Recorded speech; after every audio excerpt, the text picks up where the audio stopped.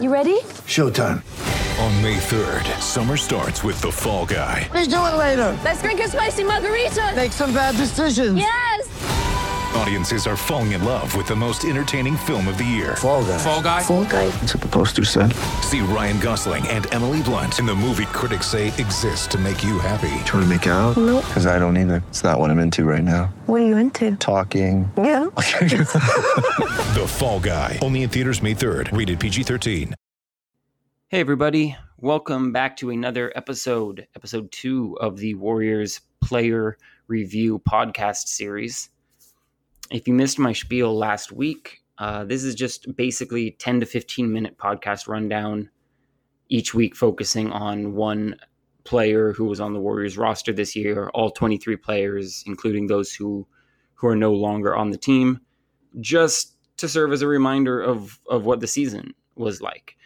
Because if you're anything like me, it feels like the last time we saw the Warriors was about 5 years ago, even though it was just a few months ago. I've already forgotten so much of what happened in the season, so I'm trying to go back and remember, even though it was a forgettable year.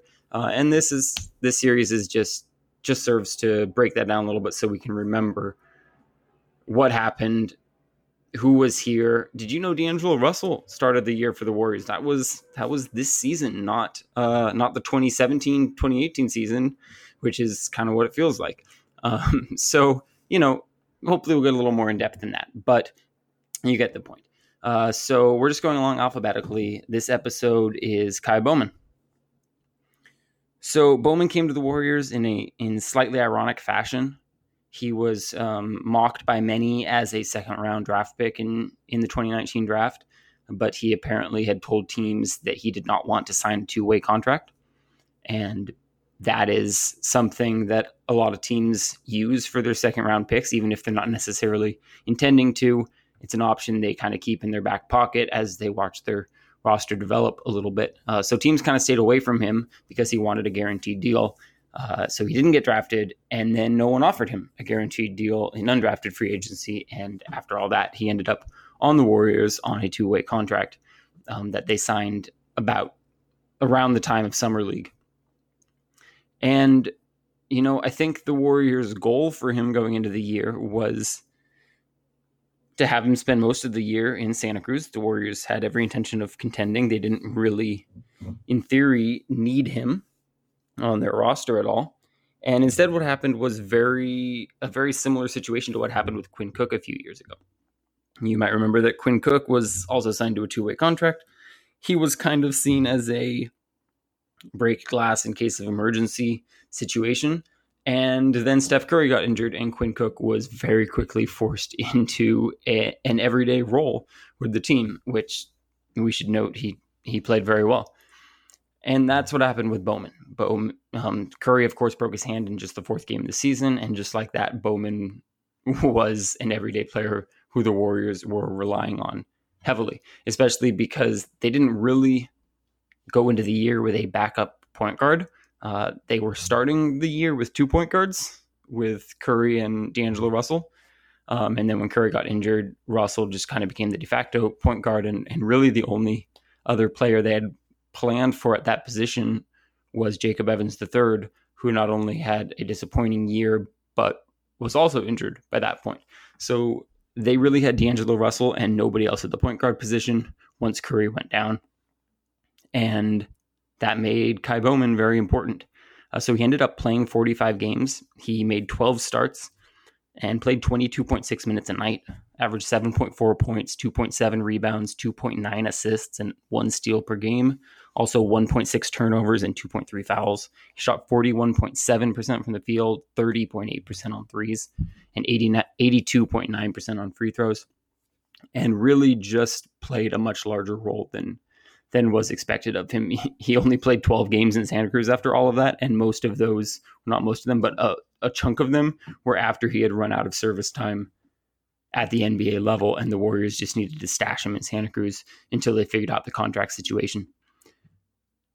But they did figure out the contract situation. They signed him to a multi-year deal, a 3-year, $3.6 million deal to finish out the year plus the next upcoming 2 seasons, but only $350,000 of that is guaranteed. So he's not really locked into the Warriors unless the Warriors want him to be.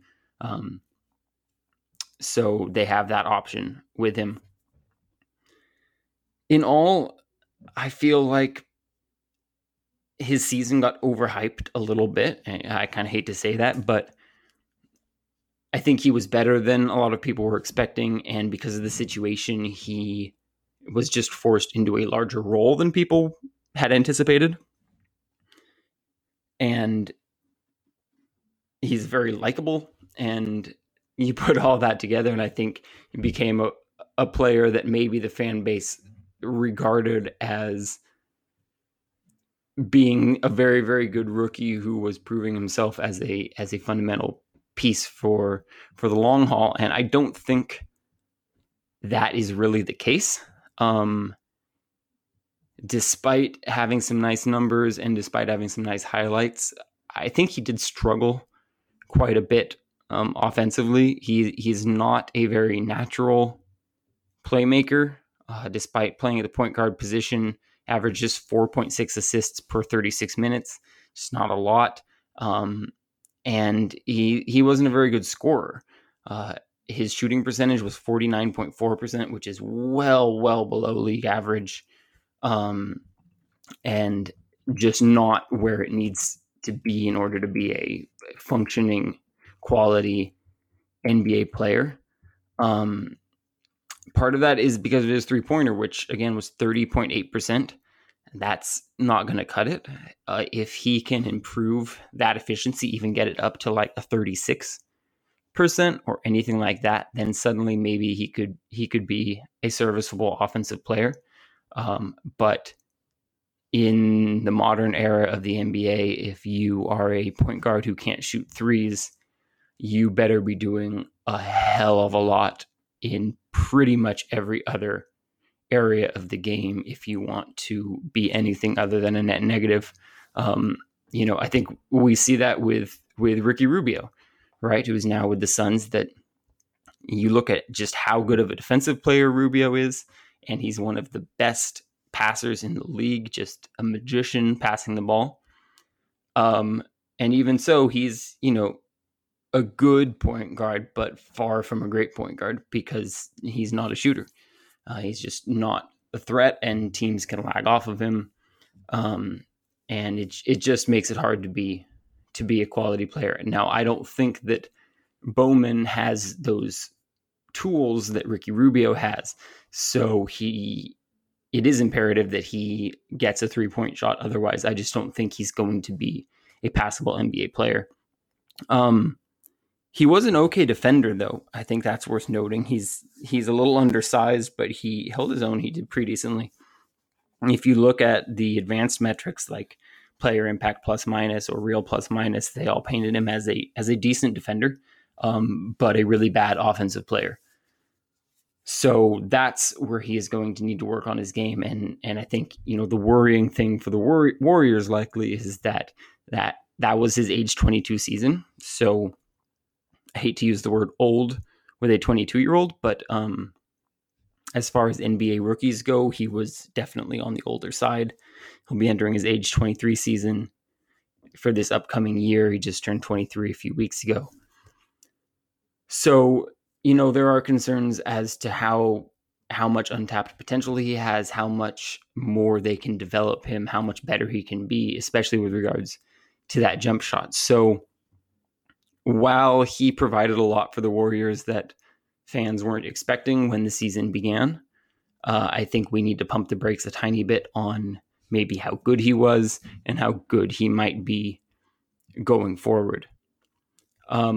With that said, I would expect him to be on next year's roster because, again, the Warriors don't have point guard options behind Curry. Now they've traded D'Angelo Russell, traded Jacob Evans III, and literally just don't have another point guard on the roster other than Steph Curry. Unless Sean Livingston wants to come out of retirement. Just saying.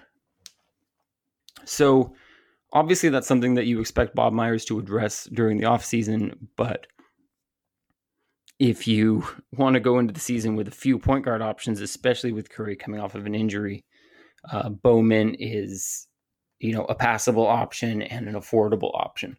And the Warriors do have some flexibility with him. I believe that this upcoming season, there are no guarantee dates in his contract, so they can essentially just play him. I think that $350,000 guaranteed might be for if he makes the roster, but then after that, it's just kind of prorated. They can cut him at any time, not owe him any more money. Versus 2021-22, if they keep him on the roster, I believe the contract gets guaranteed in July of 2021 for that third and final year of his contract. So they would need to, if he's still on the roster, then they would need to make a decision by that point as to whether or not to pay him his full contract for that year. So this year, they can start with him and just kind of get rid of him if they find out they have better options, if he's disappointing, and obviously keep him if he's not. So just with the complete and utter lack of point guard depth on the team right now, I would assume that he will open up next year as Steph Curry's backup.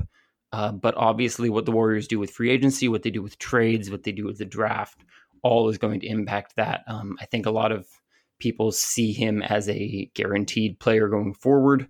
I don't think that is necessarily true, but it does seem like the organization is maybe a little bit higher on him than I am. So that's obviously good for him. But all things considered, I think you have to call the season a win for him. He got more exposure than he was expecting. He made a bigger mark than he was expecting. He made more money than he was expecting.